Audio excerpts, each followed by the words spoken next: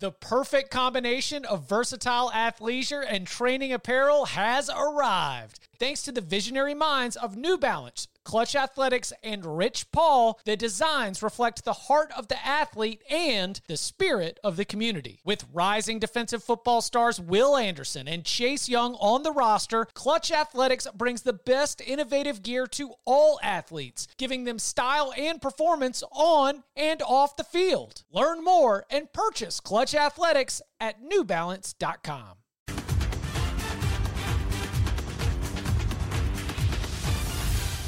And welcome back to the Cover 3 podcast here on CBS Sports. That's Bud Elliott. That's Tom Fernelli. I'm Chip Patterson. Week 4, not quite in the books, but goodness gracious, do we have headlines. We've got Texas A&M down, Clemson down, Notre Dame with a statement win against Wisconsin. The Clemson Tigers, what do we do from here? There's a lot to piece apart just from the top of the rankings. Plus, we've got some incredibly bad beats from all across the FBS landscape and some interesting twists in our own locks journey. Gentlemen, I would like to begin not like quite chronologically, but as we have people that are joining us here at youtube.com/cover3 to enjoy the instant reaction live. I think unless producer Matt Coca wants to jump in, are you guys okay just pushing like Oklahoma's win against West Virginia to the back burner for a little bit? 16-13. No, I demand we spend the next hour talking about that and that only. Tom was in the crowd chanting for Caleb Williams. So true. Real quick, do you want to just give me a hot 30 on the Oklahoma quarterback situation and where Tom Fernelli stands? I just want to say that when I started like the Caleb Williams things in the offseason, it was kind of tongue in cheek in that I hadn't really seen Caleb Williams play, so I couldn't know too much. It was just more a statement on what I thought of Spencer Rattler from what I saw of him last year and the hype surrounding him and like the Heisman favor. It was just like I thought I was watching a different QB. That said, while I might be seen as the leader of the Caleb Williams movement, I do not approve of chanting for the backup quarterback in your own stadium while your own team is on the field. That is lame as hell. Bad look. Yeah. Right? But you are boycotting all products that Spencer Rattler endorses, right? Correct, because he's like what? He's got that vegan thing. Yeah.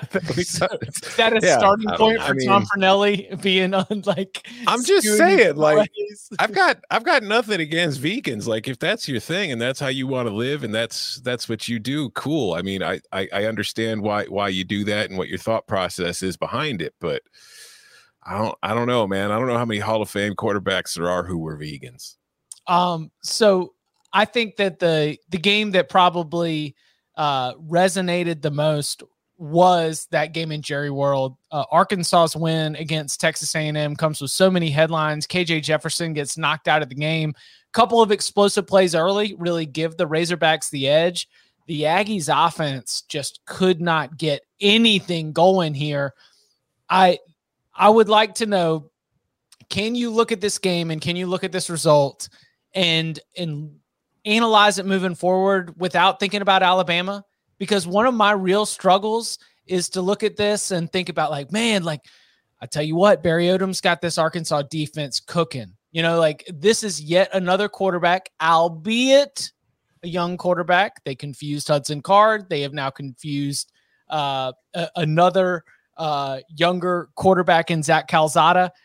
But I also think that you've got to look at just some general performance where if you continue to exceed expectations time and time again, even going through the loss of a starting quarterback in KJ Jefferson, I mean, what are the storylines? What stands out to y'all about Arkansas's win against Texas A&M? Well, Texas A&M, do they have any passes of 20 yards to like an actual receiver?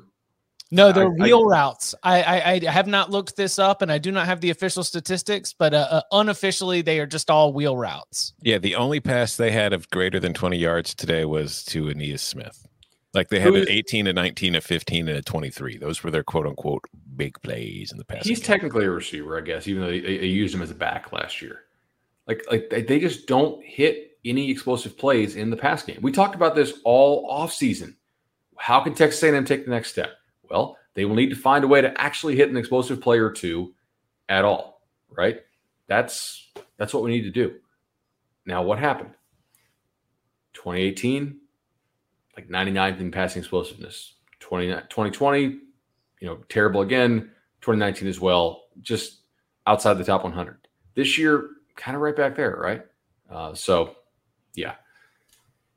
They're just not explosive through the air. Arkansas's defense is a good defense. I don't think it's like a crazy defense, but it's pretty good. And A&M just doesn't hit anything explosive. They're not good enough doing what they do trying to run the football. They don't have Haynes King in there. Credit goes to Arkansas for playing their game and winning, even when their quarterback went out. We've talked about it in the past. Jimbo's offense is kind of intricate. He's doing himself a disservice with that, I think, overall, but I think especially with a backup QB.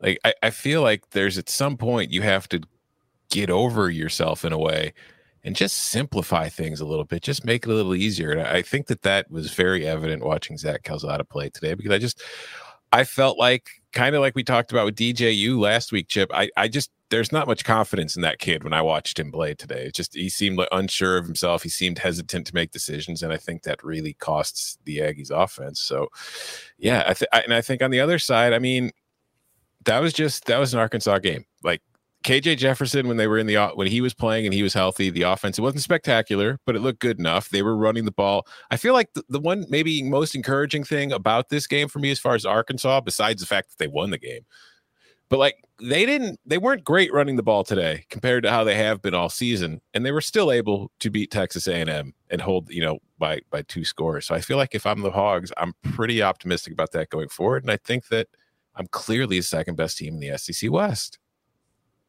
Clearly, with Ole Miss sideline, small sample size, Ole Miss Rebels, which will get their day in the spotlight in the SEC on CBS Game of the Week.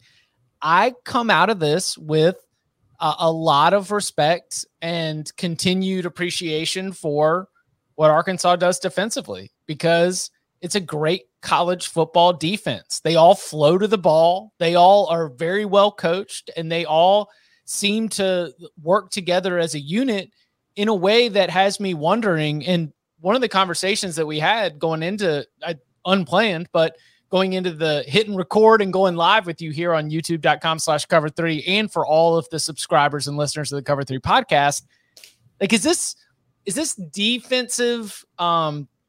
It's not a defensive renaissance, but it is certainly a little bit of an adjustment where we are looking at the year and we're saying, like, where are the good offenses? And I wonder if in the 2020 season, with all the restrictions and with the way the season was staggered, was it offense advantage because of 2020? And now we're starting to see just some good, well-coached defenses be able to play above what would be talent level. Because if we're going exclusively on talent level, there's a reason why Texas A&M was a favorite here.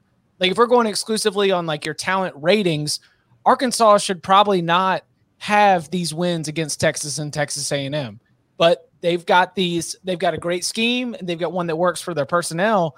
But I think that we're seeing in a lot of different places that, this idea that the elite offenses are there. Either the quarterbacks are way short of anything that we were expecting, but maybe it's also just the ebbs and flows of college football as a sport. Is that outlandish to throw that out there as a possibility? Is it outlandish to think defenses are performing better because they're allowed to be near each other during the week? They're allowed to practice and have contact. The cohesion, like, even let's spending time together. You're allowed to spend time together, and I think that's important for defenses. Here in the 9th minute, I'll use my soccer minutes here. I'm going to say that we started to tap into one of the deepest existential questions of the 2021 season. Does being in contact with other human beings more often lead to better teamwork? Yes. I'm going to say yes as my layman's observation. Defense is a tactile. I don't know, Bud. What do you make? Are you seeing that in the numbers as well, or just the give and take of what we're seeing with the offense and defense? I think we just lost some really special quarterbacks at the top of the sport, and then some guys who were, even if it took us a while to realize they were special during the year. I mean, like who are your best quarterbacks in the sport right now? Last year was easy, right? It's Trevor, it's Justin. After a while, you realize Mac Jones was one of them. He had a great team to throw to, but he was also playing at a very high level. Like it was pretty easy to rattle them off. Now, like who are the best quarterbacks in college football? Part of it, I think, comes back to that 2019 class that I've said really like was lacking. You could stand on the field and see it. But like, who do you like now? No, but who's like a no doubt first round type guy playing? Well, I can also throw out a list of quarterbacks who we once said were going to be great. Like the existing group of quarterbacks are all ones that have been around. It's Tanner Morgan, who almost lost to Bowling Green. You know, it's almost did lose to Bowling Green. Definitely lost to Bowling Green. Yeah. Cash it. That's Bowling. It's Tanner Morgan. It's your Keaton Slovis. It is your Michael Penix. Like it is these quarterbacks that it's Brock Purdy at Iowa State who lost at Baylor. It's a list of quarterbacks who are still in college football and they just have not been replaced by their backups, or that is the best that particular program has to offer because of what they've invested in, what they thought was going to be a first-round NFL draft talent.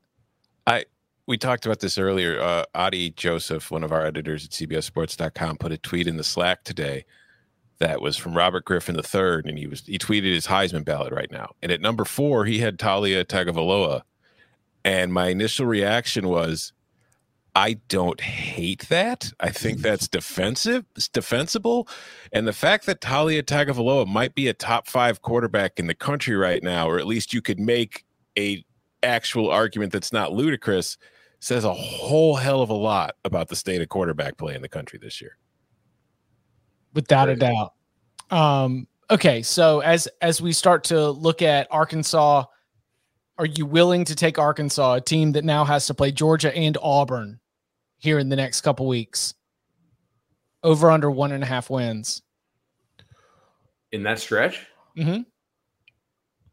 Is Jefferson going to play? Because somebody asked me this on Twitter earlier, like, what are you going to make that number next week with Arkansas going to Georgia? And I was like, if Jefferson doesn't play, it's going to be 20. But if he does play, I'd like, where's that Auburn game at? Is that in Arkansas or is it in Auburn? The Georgia game is in Fayetteville. I believe the Auburn game is on the road. I can pull that up real quickly and waste time because I'm always talking too much on this podcast. The Georgia game is in Athens, for sure, and the Auburn game is in Fayetteville. Yeah, of course. So, I mean, I'm going to go under 1.5. I mean, I think the question is just simply, instead of 1.5, it's like, can they beat Georgia? Because I think all three of us are going to have them beating Auburn at this point. But I mean, that's going to be hard to go into Athens and beat Georgia. But then again, like, I've picked against Arkansas twice now this year. I picked against them against Texas, and I picked against them against Texas A&M, and they won both of those games. So maybe I'll pick against them here just to, inspire them to another win. So before we get to Notre Dame, let's go ahead and hit Georgia real quick, because I believe that Todd Monken and JT Daniels and Kirby Smart had like a printout of my dumb Muppet face in the office, and they just decided that they were going to pin explosive plays to darts and just throw them right at my dumb Muppet face and be like, hey, you and your boy Barton, huh? Yeah. Like, I want to apologize to Barton, because I think that some of what Georgia did to Vanderbilt today was just trying to prove me wrong about how this really was the new explosive Georgia offense. So congratulations, Todd Monken and JT Daniels and Kirby Smart and all the Georgia fans that are so committed to making sure that we know that the Bulldogs are in the new era.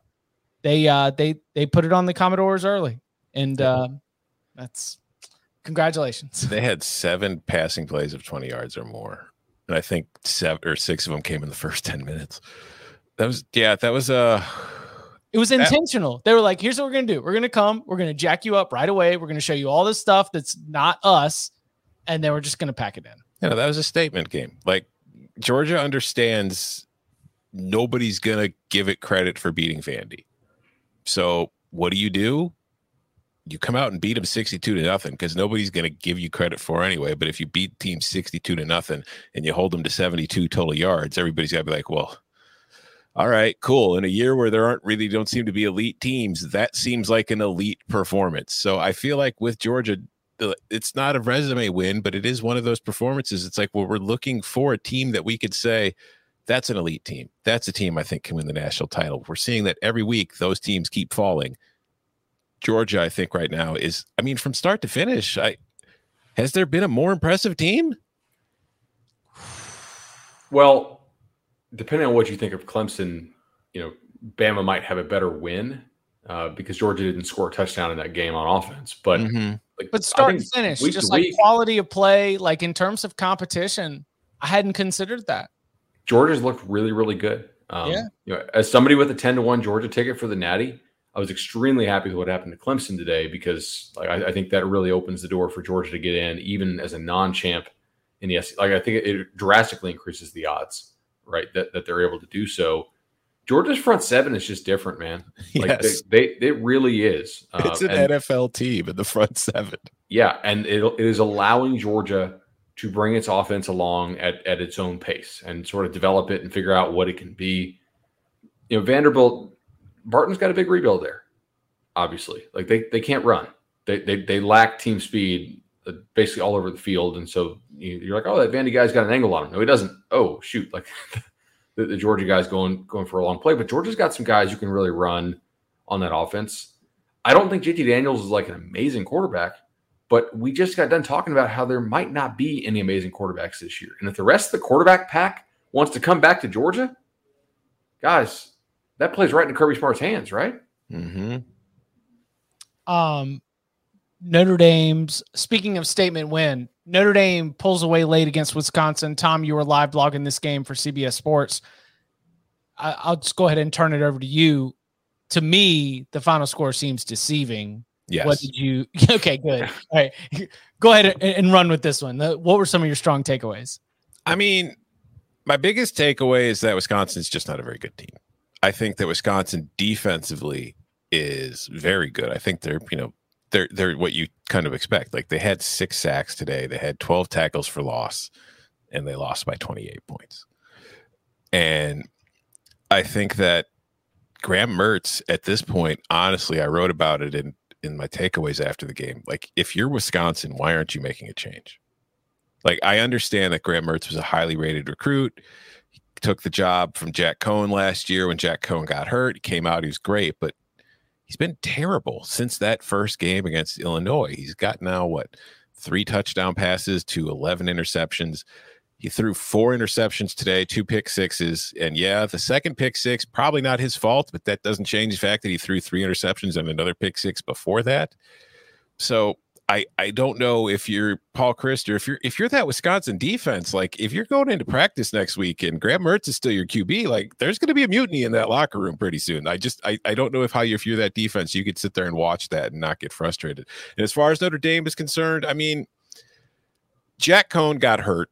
He wasn't playing that great beforehand. You're missing Tyler Buckner, who's dealing with a hamstring injury. So in comes Drew Pine, who's technically your 3rd string QB. And he actually played pretty well. Like I thought when he came in, because it was a tight game, Wisconsin's defense, like I said, was playing really well. I thought Brian Kelly was going to turtle up and get ultra conservative with him. No, he came out, I think 2 of his first 3 plays, he was throwing down the field. They were trying to test that Wisconsin defense while they could, try to catch him off guard. And it was effective. And he was effective. He was 6 for 8, 81 yards, and a touchdown. But I still think that Notre Dame offensively, it cannot run the ball.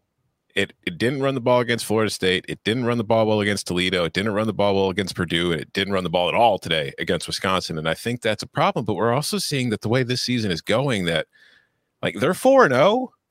So the way other teams are playing, I don't care if it's pretty or ugly. You're 4-0 right now. You're 4-0. That's all that really matters, because we've seen Clemson's 2-2, North Carolina's 2-2. All these other top teams are losing. So I don't care if it's pretty right now. I think the only thing that matters is the win-loss record. So this is a Notre Dame team that I think right now we have to consider it a playoff contender, because I think we have to reevaluate what a playoff contender is this season. There's no doubt they're a playoff contender, Tom. So on both these teams, Wisconsin does not have an offensive line that is just mashing people anymore. Yeah. It's just I don't think they're what they were. Like this Notre Dame defensive line was missing its starting nose guard. It's a good defensive line. It's not a Georgia defensive line or a classic Ohio State type defensive line, or even like one of the best Notre Dame defensive lines we've seen. And Wisconsin could not really push them around. I don't think teams fear their run game quite as much anymore. I think that hurts their play action game. I agree with you on what you said about Mertz. Obviously, like he's not played very well, but I also don't know like who do like their skill guys do you like? Ches Malusi, who was like third string at Clemson. No. I don't know. They don't scare me. But I think that was part of it too. Like I feel like part of the problem Wisconsin's offensive line deals with is other teams have absolutely no respect for any of Wisconsin's receivers or its skill position players. So like I felt like what I saw today, and it was hard because God, I hate the camera angle at Soldier Field, but I felt like what I saw, Wisconsin was just Notre Dame was just throwing 8 dudes in the box. They were putting Kyle Hamilton on Jake Ferguson, and they were saying, all right, do something about it. And Wisconsin doesn't have anybody who could do anything about it. Like the few times Wisconsin receivers did get open, Graham Mertz was missing them by 10 yards. All right. Now let's not let Notre Dame's offense off the hook here. 3.5 yards of play. And on a per play basis, Wisconsin outgained them by a lot. Like 3.5 gets you beat against almost anybody with a pulse of an offense. So the upcoming schedule for Notre Dame is pretty damn difficult. If they run this, I'll be impressed. Cincinnati, at the Hokies, home against SC, home against North Carolina. Now, all those teams have warts, but if you throw up 3.5 yards of play in any of those games, you're probably losing. So I think Notre Dame is one of those dorky teams that is really good at special teams. And they're one of those dorky teams that find ways to beat the numbers. And like they're one of those dorky teams that might win all of those games, even averaging 3.5 yards per play on offense, because they just find the hidden yards out there. It's just Kyle Hamilton. Yeah, I mean, turns it over 5 times. Yeah, I mean, it's just, that's how I'm like rating, judging, thinking about Notre Dame. It's like, yeah, you're right. That's 3.5 yards per play. It's not what you want to see. But did you see the stat that Coca dropped in to the private chat about Graham Mertz's start and finish? First 2 starts, 7-0 touchdown pick ratio. Since then, 3-11. Mm-hmm. I think he's thrown more pick sixes than he has touchdowns, or at least the same number in those last 8 starts. Is this comment from Mike kind of spot on? Notre Dame is old school Virginia Tech. Like they're Beamer ball Virginia Tech. I don't know. I don't think it's a terrible comp, but I don't think it's a totally accurate comp. Notre Dame's teams were physical running the ball though. They just couldn't throw. Yeah, like this Notre Dame team can't run the ball. Line. No, but I do think there's hope. Like they're not going to give these games back. They get to keep these wins. And if Notre Dame gets healthy on the offensive line, I think it's possible they actually could be pretty damn good down the stretch. Because they're missing some key guys right now. Before we hit the break, I want to make sure that we go ahead and get Clemson out here. Where, are you checking out? Do you care where Clemson's at right now? Because the last time that NC State beat Clemson was 2011. Clemson still won the ACC. Clemson could still win the ACC. It could, the way the ACC is playing. Yeah, like this. I'm not ready to prepare for a total free fall, and I'm very ready for Dabo to talk about his 3-loss Clemson Tigers as like this was a really special squad. Like whatever his speech is or whatever the spin is, Clemson can still be the ACC champions for a 7th year in a row and continue to build on its own league-wide reputation. But I mean, the team's out of the playoffs. Like that seems simple enough. But do you have any like larger concerns? Hey, I guess that's what do you care? Do you care where Clemson's at or why they're struggling right now? I do, but my bigger concern right now is as we await the injury news on Brian Brzee and Will Shipley, because neither of those injuries look good. I don't really have a whole lot of doubts about what Clemson is doing overall. But I have admired just how efficient Clemson has been as far as its evaluation of players, as far as how strict it is character-wise, who they take, who they don't take. They don't take transfers. They don't take JUCO guys. And that helps with their culture, they believe, but it also increases the degree of difficulty. If you miss on a guy or two, that miss is amplified because Clemson doesn't go out and get a transfer to help fix it, right? Like, I guarantee you there's transfers out there who probably want to go to Clemson. And maybe this is the type of season that will make Dabo Swinney say, I got to reevaluate a little bit, and I may need to take a body here on the offensive line. I may need to take somebody else at linebacker so we have better depth there. I may need to take somebody who is a slot receiver and not like some giant. Who knows? But I'm just interested to see how their process looks going forward. What does Dabo change, if anything, from this season? What do you think, Tom? Can we talk about NC State running 96 plays in this game compared to 49 for Clemson? Yeah, the NC State defense was tremendous. And Clemson did not, like, the reason why NC State was able to score against Clemson's defense, which even after the loss of James Skalski in the first half and the loss of Brian Brzee in the third quarter, was because of field position. Like, NC State limited Clemson to, like 3 plays, 5 yards, 5 plays, 19 yards, only 1 or 2 first downs in a single drive. And if you give Devin Leary the ball at the 50-yard line, at the plus 45, at the minus 45, then eventually, like, they are going to be able to get into a position where they're going to score. I just thought that every single time that NC State's defense was thrown back onto the field, they answered in a huge way, which with one read is a incredible indictment of where Clemson is at offensively, especially with an offensive line where they're only leaning on like their 5 starters and not much rotational players, where they've got wide receivers who, other than Justin Ross, can't seem to get separation or get catches.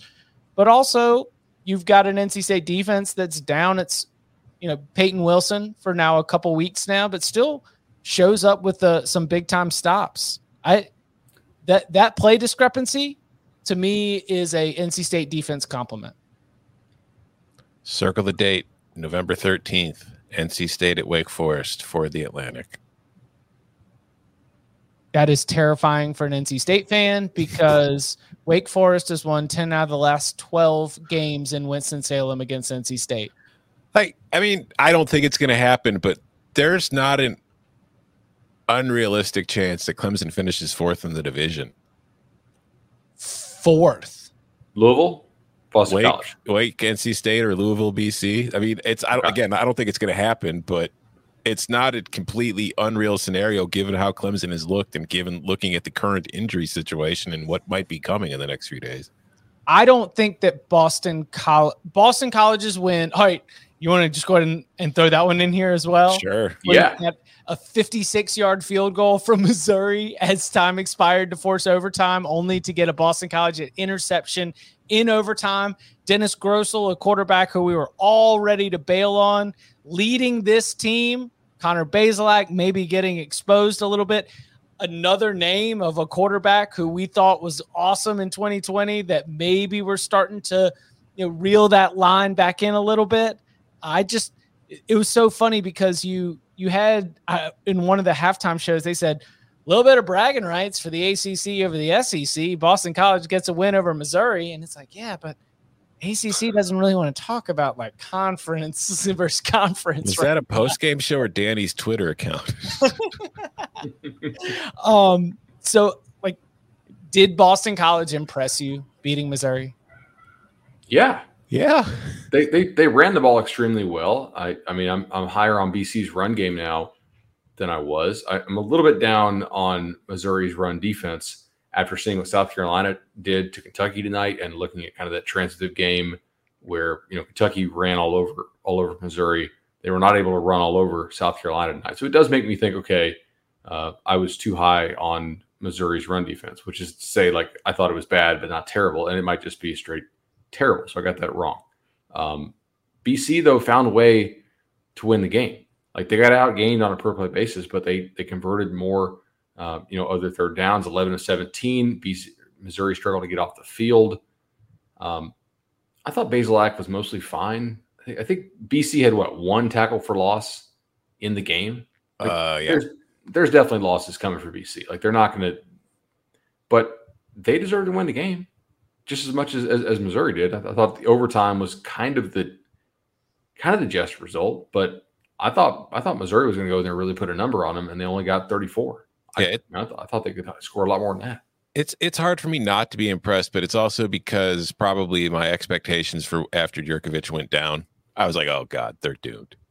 But the fact that they've kept winning without him, Grissel, I know, again, Mizzou isn't the top team in the SEC, but I still think beating an SEC team is a good thing for Boston College. I think it's a good team for any team outside the power, SEC and a Power 5 conference who isn't considered a power to beat any SEC team. So I think it's a big win. I think that they've played well. I think that they're, again, like I was talking about with Notre Dame, like you're 4-0 right now. You're 4-0. That's all that really matters to me. Like you're good, because a lot of teams aren't. Jeff Hafley, Coach of the Year. It's going to be in the conversation if they keep this up. Coach of September?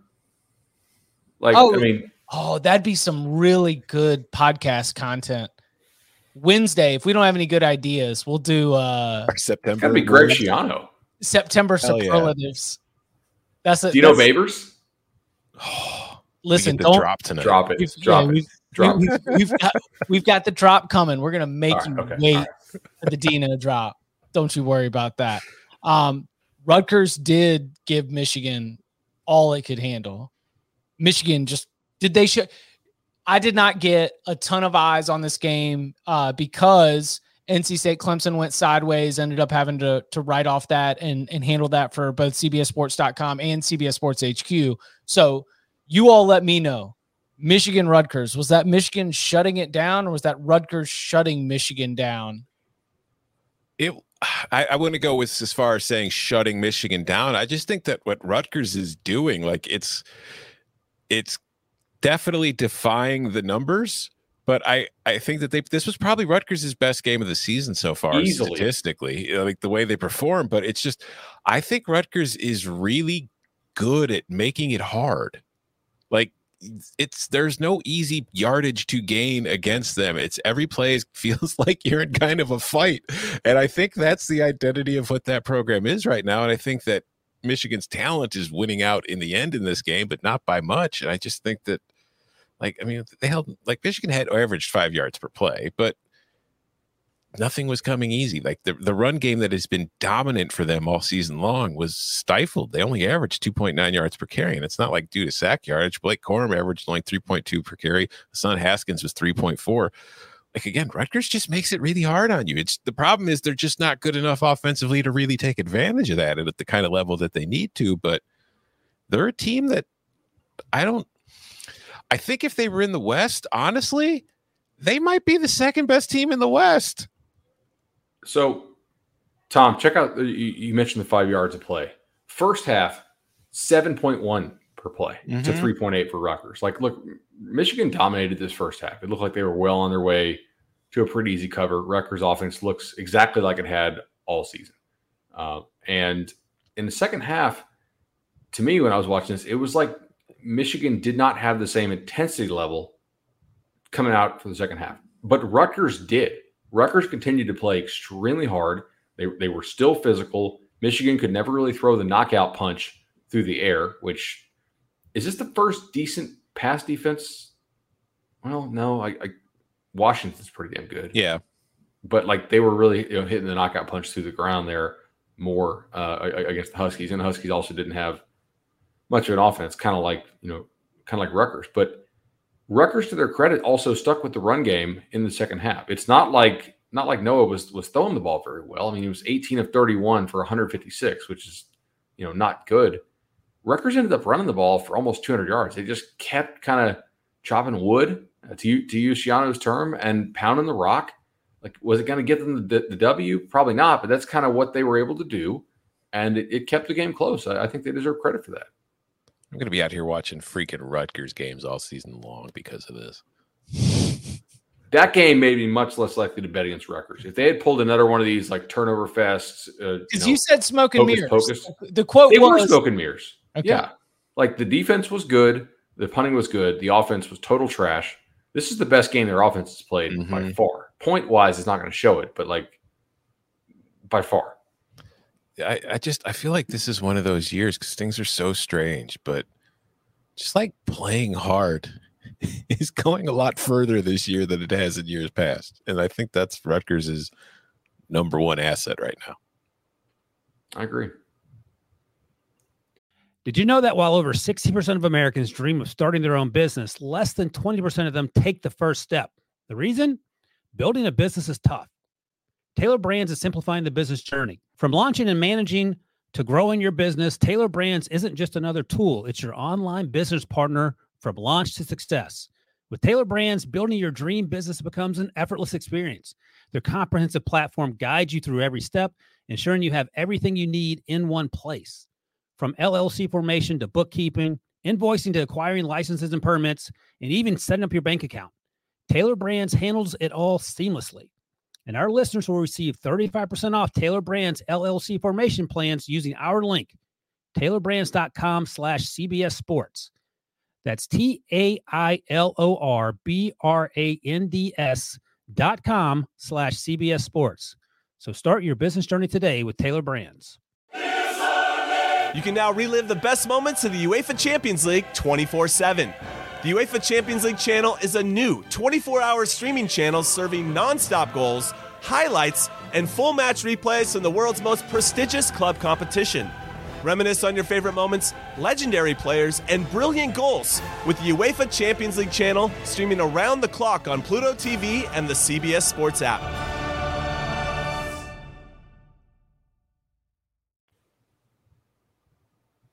Sorry. Tom, we are one touchdown away from our over with Cal Washington. Did we lose, Chip? I think we lost Chip. All right. That's fine. Neither of us are fashionable enough to pull this off. I know. I feel underdressed for the live show because Chip's wearing a blazer. I'm wearing a fishing shirt. So, all right. Let's. where do you want to take this? Well, let's see. Do we even want to spend any time talking about Alabama and Ohio State? No. Okay, good. Let's see. Oklahoma. Oh, we talked about Oklahoma a little bit. See, this is why we need Chip, but do we want to talk about Iowa State and Baylor? Oh, yeah, we should probably definitely talk about Iowa State and Baylor because this way we can gloat a little bit about Iowa State losing. Yeah, I mean, I can't cash that ticket yet on the Iowa State under because it was 9.5, but I'm feeling pretty good about that one. How much of this game did you get to watch? I only saw I saw a lot of the second half. I didn't see barely anything in the first half, but when I saw what the score was and I was like, oh, wow, Baylor might actually pull this off. I started paying a lot more attention to it in the second half. And it's like, from what I saw, I was like, man, Baylor didn't play very well, but it won the game. Like, this is like, yeah, I'm looking at the box score now. In the second half, Iowa State had 282 yards. Baylor had 70. And this is like a theme for the day because this was like the same thing with the Michigan State-Nebraska game. We just talked about it with Michigan-Rutgers. It's like the new market inefficiency is coming out in the second half and playing like ass and winning. So Baylor outgained by 200 yards in this game, 479 to 282. Yeah, they have a kick return touchdown, which helps to – anytime I see a huge yardage disparity like that, I'm like, okay, well, maybe one team was just much more efficient on a per play basis.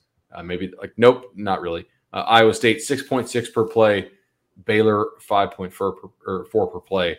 Iowa State not able to get it done in the green zone, in the red zone like Baylor was. Like Baylor finished drives better. I mean, well, the Baylor won a game with 282 yards of offense. Yeah. And like the craziest thing of this is like our biggest complaint or concern, I should say, about Iowa State has been like a lack of explosion, particularly in the passing game. They had explosive plays all over the place in this game. They had 10 plays for over 15 yards in the passing game. They had 6 of over 10 yards in the rushing game. They had a 30-yard run, a 42-yard run, a 34-yard run. They had 1, 2, 3, 4, 5, 6, 7 passing plays of 20 yards or more. Like Iowa State finally busted out explosive plays on offense, and it lost by 2 to Baylor. Field goal. Kicking that many field goals will get you beat oftentimes. I mean, if you're playing a decent team. Field goals in the high scoring environment are typically failures. Obviously, this game, much higher scoring than Vegas thought it would be. But Yeah, man. Congrats to Baylor. Like, let me ask you this. Are you changing your power ratings on either of these teams after this game based on how it played out? No. Yeah, I don't think so. But I mean, while we're in the Big 12 though, like, because Texas just against Texas Tech today. Like, you don't typically see 70 burgers in conference play, but like, where are you evaluating the Big 12 right now? Because obviously Oklahoma kind of had another close home win against West Virginia. They beat them by 3, but they're 4-0. Baylor's 4-0. Oak State's 4-0. All of them are undefeated in the Big 12. Texas has the loss to Arkansas, but it's 3-1 and it's 1-0 in the Big 12. Like, who's the second best team in this conference right now? Hell, who's the best team? Because are you 100% convinced Oklahoma is the best team in the Big 12? No, I'm really not convinced Oklahoma's the best team in the Big 12. I think it probably is, but like, would you take Oklahoma over the field right now? For maybe? I mean, probably, like the odds say yes, but I wrote in my column last week, I bet Oklahoma minus 165 for the league to start the year. Now, the market price currently is like minus 2.25, which suggests that they're better against the rest of the league, as you know, than they were in the preseason. But man, after watching them tonight, I don't know if I really buy that. They're not. First of all, Rattler. Second of all, they're not real physical up front right now. Like, they don't really move people in the run game, and I think because people are less concerned about their ability to run the ball, they do not have to worry about some of the play action stuff quite as much. They can play some of the RPO stuff a little bit differently, and it does make them less effective. I know they were making all kinds of excuses for Rattler on the broadcast, and some of those I thought were maybe unjustified, but some of them I think were, right? Like, that Oklahoma offensive line is not the typical Bill Biedenbaugh unit that we have seen in recent years. Yeah, there's just a lot. Like, Marvin Mims is getting over 20 yards per catch, I still think, on the season, but like, that's really their only explosive aspect of their offense, and it really just hasn't been there very much. I feel like teams are just kind of dropping 8 against them, and Oklahoma hasn't really done much against it. But maybe this is bad timing to ask the question, seeing as how Texas just scored 70 points today. But does Oklahoma even have the best offense in the Big 12 anymore? Not so far this year. I mean, you can argue Texas. Although, look, Texas got totally shut down against Arkansas. And I'm sure you'd counter that and say, well, hey, that was Hudson Card, and now we have Casey Thompson. And Thompson played well today. Texas Tech's defense might be pretty bad, by the way. Yeah, I think that's definitely playing a role here. But Casey Thompson was 18-3, 303 yards, 5 touchdowns. He did have an interception. Bijan Robinson rushed for 137. He also had 54 yards receiving, and I think it was a 38-yard touchdown on one of them. So I don't know, man. Like, that, the way when I was watching Texas today, my biggest takeaway was if they play like that, they'll beat Oklahoma. They could win the Big 12. And I feel like after the way they looked in that Arkansas game, that is not something I thought I would be thinking again this time this season. But thankfully, I'm at least smart enough not to go the Texas's back route. I mean, that league right now is so kind of topsy-turvy. TCU lost at home to SMU. I think TCU, by the way, has an explosive plays problem on defense. Like, they came back to beat Cal. They out-physicaled Cal. Zach Evans went nuts. But TCU just gives up home run balls to SMU to start the game again. Like, what? How does this happen every game for TCU? Just, there's an 80-yarder again. That's pretty wild. Here, I got a question for you. This is one I got hit with a bunch of times today, and it kind of melted my brain. Who's the best quarterback in the Big Ten West? Ooh, okay. Exactly. All right. I mean, we've got Spencer Petras. We've got whoever Purdue's sending out there at any given time. We've got. You are not going to get me to say Tanner Martinez. You've got Adrian Martinez, Tanner Morgan, Hunter Johnson, and Graham Mertz. Oh. It's like Spencer Petras or Adrian Martinez are probably the 2 best answers. Okay, so we had the discussion, and maybe nationally, the top quarterbacks are not as good this year. This Big Ten West is unique. Like, there's usually some guy that even the NFL guys are like, well, he's not super productive in college, but we like some of these traits. Like the tools. Yeah, they run an unnecessarily tough offense for college, but it translates well to the NFL, blah, blah, blah. I don't know we have this guy this year. Right? Is it Tanner Morgan? And what happened there? So I did not get to watch any of Bowling Green go over my win total. None. I saw like the last 5 minutes because it was like It was when Minnesota had the ball late and they were trailing, and that's when I finally got to it, because I kept telling myself, like, I was seeing all the tweets about it. I'm like, there's no way in hell Minnesota is going to lose that game, and it's like, oh my God, Minnesota might actually lose. But no, Tanner Morgan. All right, final stat line: 5 for 13 for 59 yards, no touchdowns, 2 interceptions. Although he did rush for 10 yards on 10 carries. If this was a road game, would Minnesota have left Mike Sanford on the tarmac as they fly home? I mean, it's if you look at the timeline, I know that correlation isn't necessarily causation. But like like that offense was great. Kirk Ciarrocca was there, and obviously they still had Rashad Bateman at the time. They had Tyler Johnson. They had a bunch of good receivers. But that offense was really good under Ciarrocca. Good enough that Ciarrocca gets hired to go to Penn State, takes the offensive coordinator job there. Mike Sanford comes in. Tyler Johnson's gone, but they still got Rashad Bateman. And last year, the offensive line, they were dealing with a bunch of COVID issues, but like Tanner Morgan fell off the face of the earth. The offense as a whole fell off the face of the earth. And now this year, like, I understand losing Mo Ibrahim is a big deal, but Potts, his replacement, rushed for 141 yards today. So it's like, I don't think that's that big of a deal. It's just the passing game is gone because Bowling Green went on the road and beat a Big Ten team with 192 yards of offense while averaging 3.1 yards per play. Bowling Green is I've said they're improved on this very show. I kind of like this team better than I did last year, obviously, but they're still a bottom 20 team in the country, probably. And that's remarkable. Another team that has not looked good at all so far this year, but ended up pulling out a dub, LSU. They go on now. Look, depending on when you got this, Mississippi State covered if you bet it on Sunday or Monday. If you waited and you took Mississippi State plus 2.5, you lost. Same thing, I believe, for the under with how that dropped. Although that may be a little different on that. I watched a good bit of this game, and I got to say, on a down-to-down basis, Mississippi State was much more like consistent. Mm-hmm. But LSU just hit every time they got a couple guys on base, they hit a home run. I mean, it was just the big shots. So their three touchdowns that really kind of swung the game: 64-yarder, 58-yarder, 41-yarder, and they only had 4 explosive pass plays on the day. Tom, their only other play over 20 yards was a 20-yard pass, literally like 2-0. That's it. So LSU just made the absolute most out of every explosive play that they had, and they didn't have that many of them, but they just they made them count. Turnovers. Mississippi State had 2 pretty untimely ones. Mississippi State actually ran the ball for 115 yards, which is kind of crazy. And Will Rogers. Hell, the fact they ran the ball 26 times. Forget the yardage total. When it comes to a Mike Leach team, I see them running over 20 times. It's like, huh?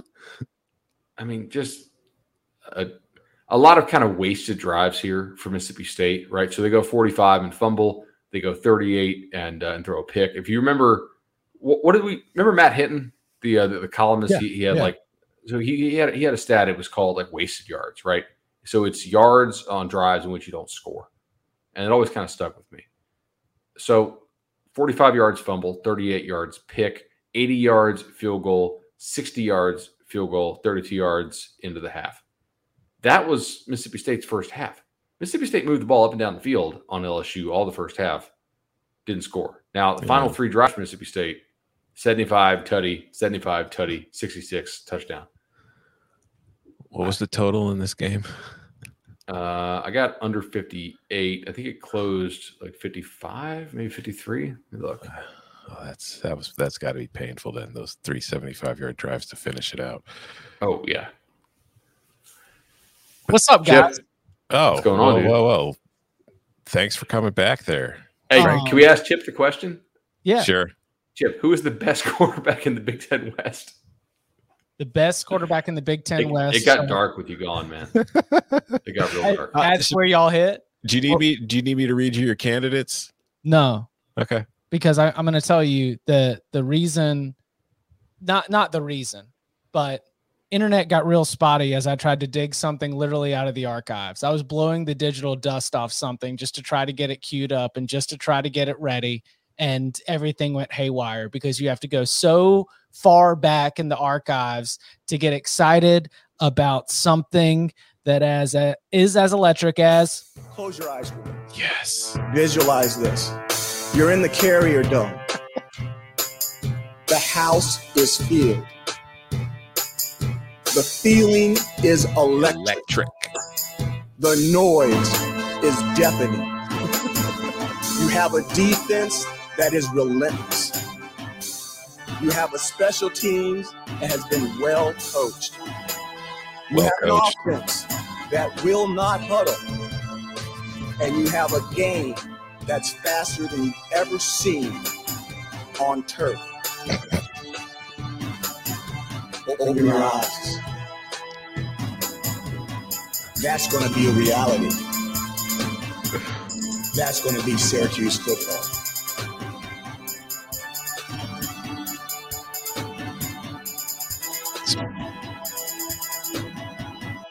It's been too long. I was pulling the digital. Is that really what broke your internet? I hope not. I mean, or maybe I hope so because now it's done and it won't mess up again. But I was scrambling. I was pulling wires together, trying to get it queued up because Syracuse's win against Liberty demanded that the Dino drop get played on the reaction show. I mean, that was like that was gut check Friday for Syracuse. They needed that win really badly. You can't be losing at home to Liberty 2 years in a row. Yeah, you just can't. No, open your eyes. But still, you dodged the question. Who's the best quarterback in the Big Ten West? Spencer Petras. See, you can't tell him he's wrong because it might be right. Yeah. No, it's Spencer Petras. He's betting on potential. I like it. Like we know everybody else is bad. Petras may not be bad. No. Petras can get you. You need 3 yards on 3rd and 7. Spencer Petras is your guy. I need 2 plays where you need to raise your level to like a plus value quarterback at the Power 5 level. I think Spencer Petras can give me 2. I don't think Graham Mertz can give me 2. I don't think Tanner Moore can give me 2. I don't think Brandon Peters can give me 2. I don't think Adrian Martinez can give me 2. Adrian Martinez might be able to give me 2, but he's also going to give me like 3 negative plays. Mm-hmm. Did you guys watch that game tonight? I did. That was probably the worst special teams game that did not involve like a blocked punt or like a bad punt snap that I have ever seen. It is. I think Nebraska's superpower is playing well enough, but always finding at least one thing to really screw up. And tonight, like the wheel landed on special teams. Although their special teams have been bad all season long, but like you're saying, that was just all in all, just an awful performance. Like there's got to be somebody try to figure out what in the world Nebraska practiced last year during those illegal practices, because it probably wasn't like it definitely wasn't special teams. We can check that off the list, right, guys? Let's mark the one special teams. Holy cow! They averaged 32 yards on a punt. It's not Jake One Plummer, punt went 9 yards. The other punt, it's a rugby directional kick. All the coverage is going to the right. The punter's going to the right. Everything. The guy kicks it 24 yards, dead left. It was a shank, but it was shank in bounds to the other return man. Like he didn't have to juke anybody. He just jogged. Mm-hmm. The strength coach is like, bro, you didn't hit your numbers on the sensor. It didn't trigger. Go back and run it again. That's. Do we? Did y'all get a chance to talk about our man Pope, Kevon Pope? Kevon Pope quitting the team and then the team in the middle of the game. No, I mean, is that an unfair guess? I mean, I will admit right now. I don't know. His tweets certainly suggest he's not planning on coming back. I will admit right now, I have not done some hardcore reporting on it. I've been tied up with other game day activities, but it sure seems, based on the tweets, that's the end of Kevon Pope playing for Ohio State right now, and we just saw it happen on the sideline, right?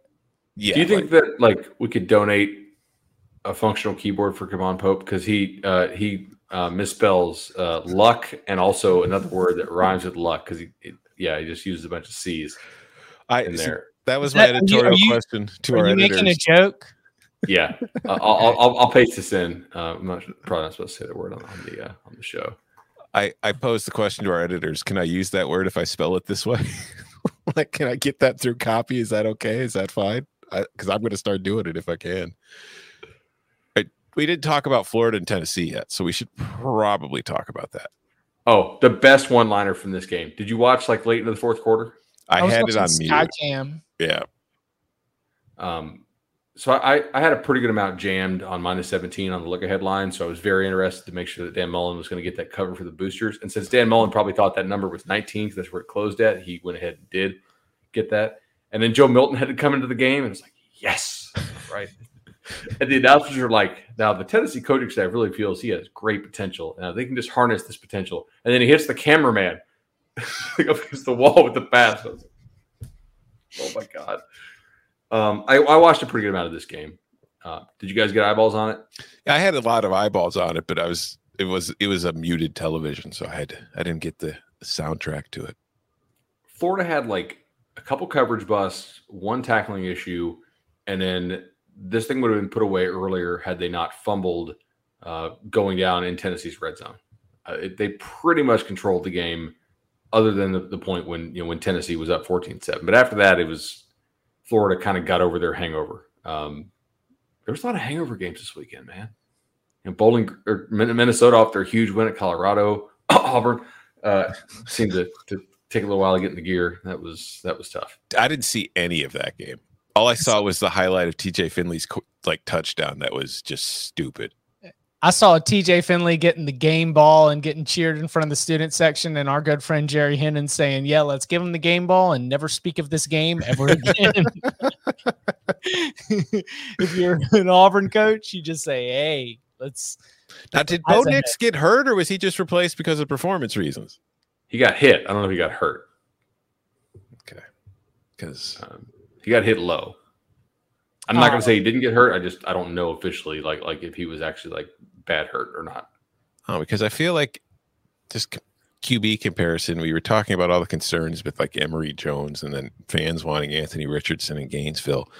But I feel like between the Alabama game last week and the Tennessee game tonight, I feel like Emory Jones is kind of settling in.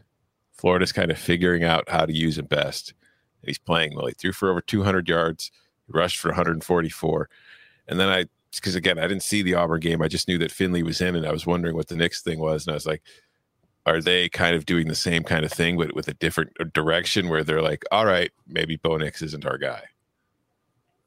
I thought UCLA had a good win today. Did y'all get a chance to hit that?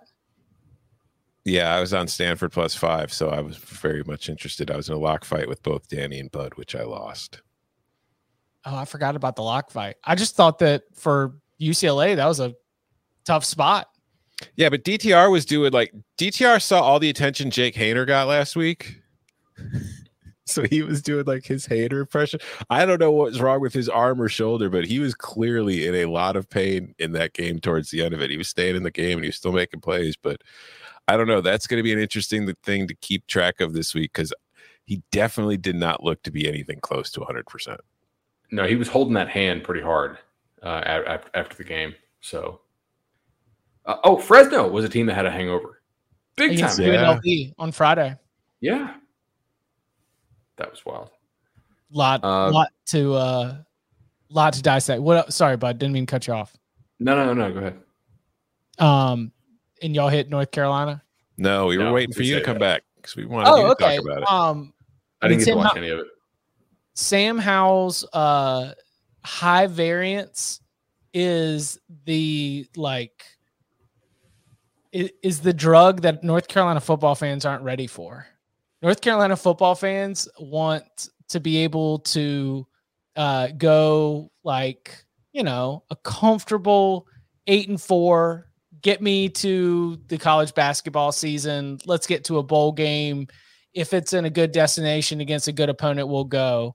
And there's this wild thing with Howell right now where in the midst of this offense, if it's not there, he just holds on to the ball. You know, it is building your entire offense off this RPO. It's building your entire offense off of these reads that if everything's not clicking, it can get really bad, like really fast. And that's exactly what happened against Georgia Tech. And Georgia Tech's defense did a very good job of getting the coverage that they needed at the lines, but also just giving Sam Howell some looks that led to a lot of second guessing, led to a lot of trying to get to your second or your third read, or I don't know. It's just the exact opposite of the narrative. Shocker. Mac Brown sold an offseason narrative that everybody bought, but the offseason narrative was that, like, listen, Phil Longo and Sam, they've been going to the next level this offseason. They've been studying tape and they're looking at the NFL stuff. Okay. He understands how to read these defenses. He understands how to make the right decisions. And that is, again, the narrative that it was sold all throughout the offseason. And the common thread when North Carolina's offense struggled, which it did not against Virginia, you know, not even in the first half and definitely not in the second half. I think that one of the things we're seeing is they have figured out some sort of blueprint or game plan that a lot of defensive coordinators are putting in place, and they are giving Sam Howell looks that is making him hold on to the ball too long and guess what his reads and what his progressions are. And it makes North Carolina's entire offense kind of crumble at the foundation. That's my read on the situation. It makes a lot of sense to me. We want to give Jeff Collins some credit for really putting together two nice defensive game plans in a row. I know Dabo commented last week about how they threw a lot of stuff at Clemson that Clemson wasn't expecting. I mean, they may not have done anything that North Carolina wasn't expecting. Who knows? Like, they may have just executed extremely well with what they wanted to do. I mean, look, Sims and Gibbs, nice running combo. Georgia Tech, they could make a bowl. I don't think so, but it's possible. The Northern Illinois loss basically screwed them. Yeah. Because if you put them against the rest of their ACC schedule, you're going to be like, I don't know. Like, there's not a lot of coastal opponents that you're saying are definite losses for Georgia Tech or wins for the opponent. If we're going to talk about the coastal, do we need to talk a little bit about Thursday night? That was App State Marshall. No, Wake UVA. That was Friday. Friday night. Yeah, my bad. Yeah. I mean, Wake's great. Wake didn't punt until like 5 minutes left in the game. Like, that Wake that we saw on Friday night was much better than the Wake I saw play FSU. Like I was like, everybody's like, oh, this is the best Wake team ever after they played FSU. Like, I don't know, man. Like, they look good, but they didn't look special. Like, that Wake that we saw on Friday looked amazing. I think Clawson's got a sober view of it where he says, I've got no complaints about the way we're executing. Like, he seems to know. He's like, if we don't execute perfectly, if we don't, shout out to Wake nerds, if I don't have a 1580 on the SAT, yeah, I'm old. But yeah, it's like if I don't have a 1580 or 1590, then things might get a little dicey. But Wake is executing great. So did you get a 1580? No, I didn't. I was like, that is really, really good. That's what I remember. I was waitlisted at Wake. Okay, I did not get into Wake Forest. I was waitlisted. I got into North Carolina. I got into Georgia. I was waitlisted at Wake. I don't have a 1580. Oh, so that's why you hate Florida. Yeah. I never knew you got into Georgia, but now it all makes sense. Yeah. You hate Florida because you actually are a dog. The Georgia pod coming, what's that coming down the tracks? Something, red and black. Yeah, the Georgia pod gig was something I could fall into. It was a suit that fit, for sure. Can we talk Old Dominion? You go. All you. Oh, my God. This is so annoying. So I bet Buffalo on Sunday on the live show. If you guys want to watch the live show and watch me get incredible values, then just go up in total flames tomorrow, 3:30 Eastern. Hit me up there on this very channel. Bet Buffalo at 11. I think it closes, 13 or 14, Tom? Yeah, about, yeah. They're up 35-7, feeling pretty good. I switched that game off because I only had like one ESPN Plus feed. Old Dominion comes back to tie the game, basically. Ridiculously so. On a 4th and 11, they throw a jump ball and the kid catches it.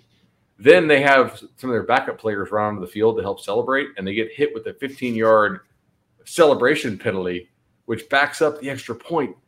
And then college kickers, the kid misses the extra point, and they lose 34-35 after all of that, which I was loving because I have Old Dominion on the under for the season win total anyway. So if they beat Buffalo, I'd have been pretty annoyed.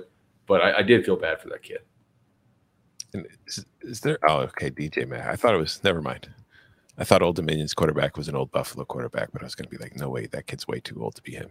That kid can run a little bit. The DJ Mack kid, he's not bad. I didn't get a chance to see it, but my heart broke for you. Speaking of heartbreaking losses, Bud, are we going to lose the over in this Cal Washington game? Yeah, I am just. This is just sitting there like a. Oh, well, I don't know. So Cal's got the ball at its own 38. We got 6 minutes left in the game. It's like, is this a scoreless second half so far? It's going to be a scoreless final 20 minutes, I think. Yeah. I'm getting karma for that Boise, Oklahoma State under last week. Dancing there 21-20 all the way to Ticket Town. Mm-hmm.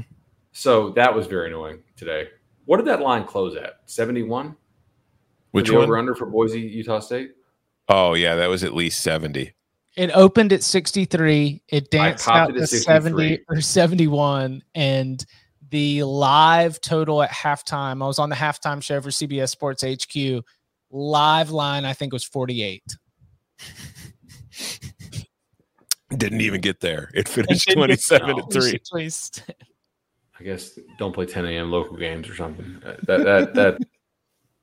That's wild. Did you watch it? It wasn't like they moved the ball. Yeah, they had over 900 yards of offense. Utah State in the third quarter had 3 scoring opportunities as defined by ball inside the 40-yard line. Those 3 scoring opportunities resulted in a missed field goal, an interception, and a turnover on downs. That'll do it.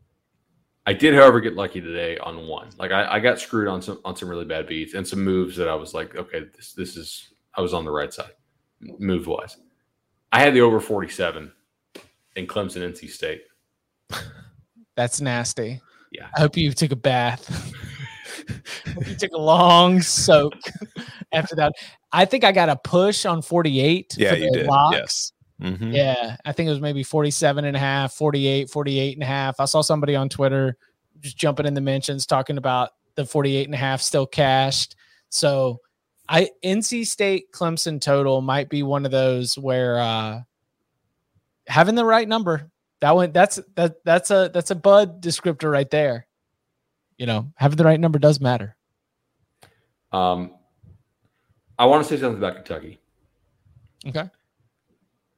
Kentucky, I like conceptually what they're trying to do, right? They're trying to run the St. Louis Rams type stuff. They have a pretty good run game with a good offensive line. And Will Levis is just very intent. Like when they give him, all right, to play action time, he wants to just chuck the ball deep. And just whether it's open or not. I don't know, man. Like this makes me more concerned about Missouri's defense because they carved up Missouri's defense. And tonight against South Carolina, they really didn't carve it, all that well. I kind of like what they're doing on offense. It's just not quite there yet. And I don't know that Kentucky's defense is all that good yet. I think South Carolina's offense is probably pretty bad. That's what I have on Kentucky. I know Coca put in some different teams to talk about to finish out the show in the private chat. Iowa, I'm not scared at all by the fact that Colorado State had that at 14-14. I mean, that was a Colorado State Super Bowl, and Iowa was just trying to get the W by any means necessary. Well, also Iowa's offense isn't very good. It's like that's the thing with Iowa. It's the thing we've been talking about all season long. It's going to be hard for them to dominate teams when their offense is as bad as it is. Period. I don't care who you're playing. Like, unless their defense is scoring touchdowns, which again, they scored another defensive touchdown today. They returned a fumble for a score. They're just, they averaged 5 yards per play. So I'll give them credit there, but it's just, there's really no explosion to it. It's just very slow. It's very methodical. It is complimentary football, but it's just not that intimidating in the slightest. If I'm more scared of their defense than I am their offense. That's for sure. Now I'm forgetting what I was going to say. Well, they had a couple big plays. All right, I'm being unfair, but Colorado State. Sorry. Is there a team you guys cannot figure out more than Colorado State? This team lost to Vandy. It lost to an FCS team. It goes on the road very shorthanded, without a lot of its best players, and somehow beats a pretty decent Toledo team that could win the MAC. A Toledo team that went on the road today and handled Ball State. And then I have no with Iowa. They are a college football team. This is 100% I don't know. You are a not very good college football team. Like all of those teams in your power rating of 1 to 130 that exist in the space between 50 and 75, you're not going to be able to figure out, because the reason they're between 50 and 75 is they're not a very good college football team, which means that if everything falls in line and if everything works, then yeah, their ceiling could be competing for a couple quarters with Iowa. But the reason that they exist between 50 and 75 is that they have shortcomings in talent and they have inconsistency in execution. So I kind of feel like Colorado State's variance is what makes them intriguing and just a college football team. Let's play a game here. Okay. Where does UTSA finish in every Power 5 conference besides the SEC? In the ACC Coastal, third, in the Atlantic, second. No, but shout out to UTSA getting another big win, beating Memphis, coming back from they were down 21-0 after the first. They were down 28-14 going into the third. They outscored the Tigers 17-0 in the fourth quarter. They are very much like I feel like as long as Cincinnati doesn't lose twice, they're going to get a New Year's 6 spot. But I think at the end of the year, UTSA will be the second best Group of 5 team in the country. I don't know if I can go their second best, but like they really know what they are and they do it extremely well. Like we're going to run the ball a 1990s NFL, back in a contract year type amount with Sincere McCormick. Yes. And we're 42 carries. Yeah, exactly. Like, when's the last time you saw a guy get 42 carries in the game who was not Sincere McCormick? I don't know, but he was wearing a Wisconsin jersey. No, his name was Derrick Henry, and he won the Heisman. True. Right. See, this is why we needed Chip to come back, because in the wilderness, there was a comment in the comment section that said, like, next time Chip goes to renegotiate, show him this. It was Tom and I trying to drive the show. It was driving to the mountain. I think Fernelli and Bud exchange boogers. That's not nice, Samuel. What is that about? Is Samuel talking all the smack, saying Chip looks like he's going to school picture day, and Tom and Bud exchange boogers? I think Samuel's coca. Honestly, I don't know. Wow. Did y'all get a chance to talk Iron Skillet, SMU TCU? No, briefly. No, we did. We mentioned that TCU gives up bombs to start the game, every single game. Oh, that's just what they do. You can't trust them because they're like Case Garber's bombed it all over him. Yeah, that's true. That game played out exactly as I expected, and the fact that SMU won is a positive for SMU, but I don't change my TCU grade all that much. That was the game that I thought could happen. Is that fair? I don't change my TCU grade at all because I never thought TCU was that good to begin with. So the fact that you're not changing it is kind of concerning to me. Could TCU make it to the Big 12 championship game? No. Because TCU, when I say my grade for TCU, I'm not calling like my preseason TCU's a Big 12 dark horse. I'm looking at TCU as a team that has a high explosive potential without being consistent enough defensively to be able to, pull everything together and win. Chip, I think that's fair. I just think TCU has enough talent that I'm still going to blindly and irrationally believe that I can get them to the Big 12 title game before they lose. I don't know, you're just asking about your future bet? Yeah.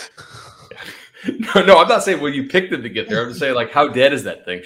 Should I move it from like the most likely dead to definitely dead column? I think so. Is it as dead as my Bowling Green under 1.5? No, it is not, because that one is dead. Is it as dead as my Louisiana Monroe under?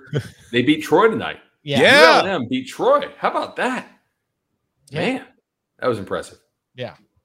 Very impressive. Okay. We will save the top 4 teams right now. Alabama, Georgia. Is Oregon losing? No. Oregon and Arkansas. There's 3 SEC teams in my top 4. No, I would probably go Penn State over Arkansas right now, but I don't know. I think the resumes are pretty close. I think it's probably Penn State is the 4th. Really? But like, would you take Penn State over Florida on a neutral right now? No. I wouldn't either.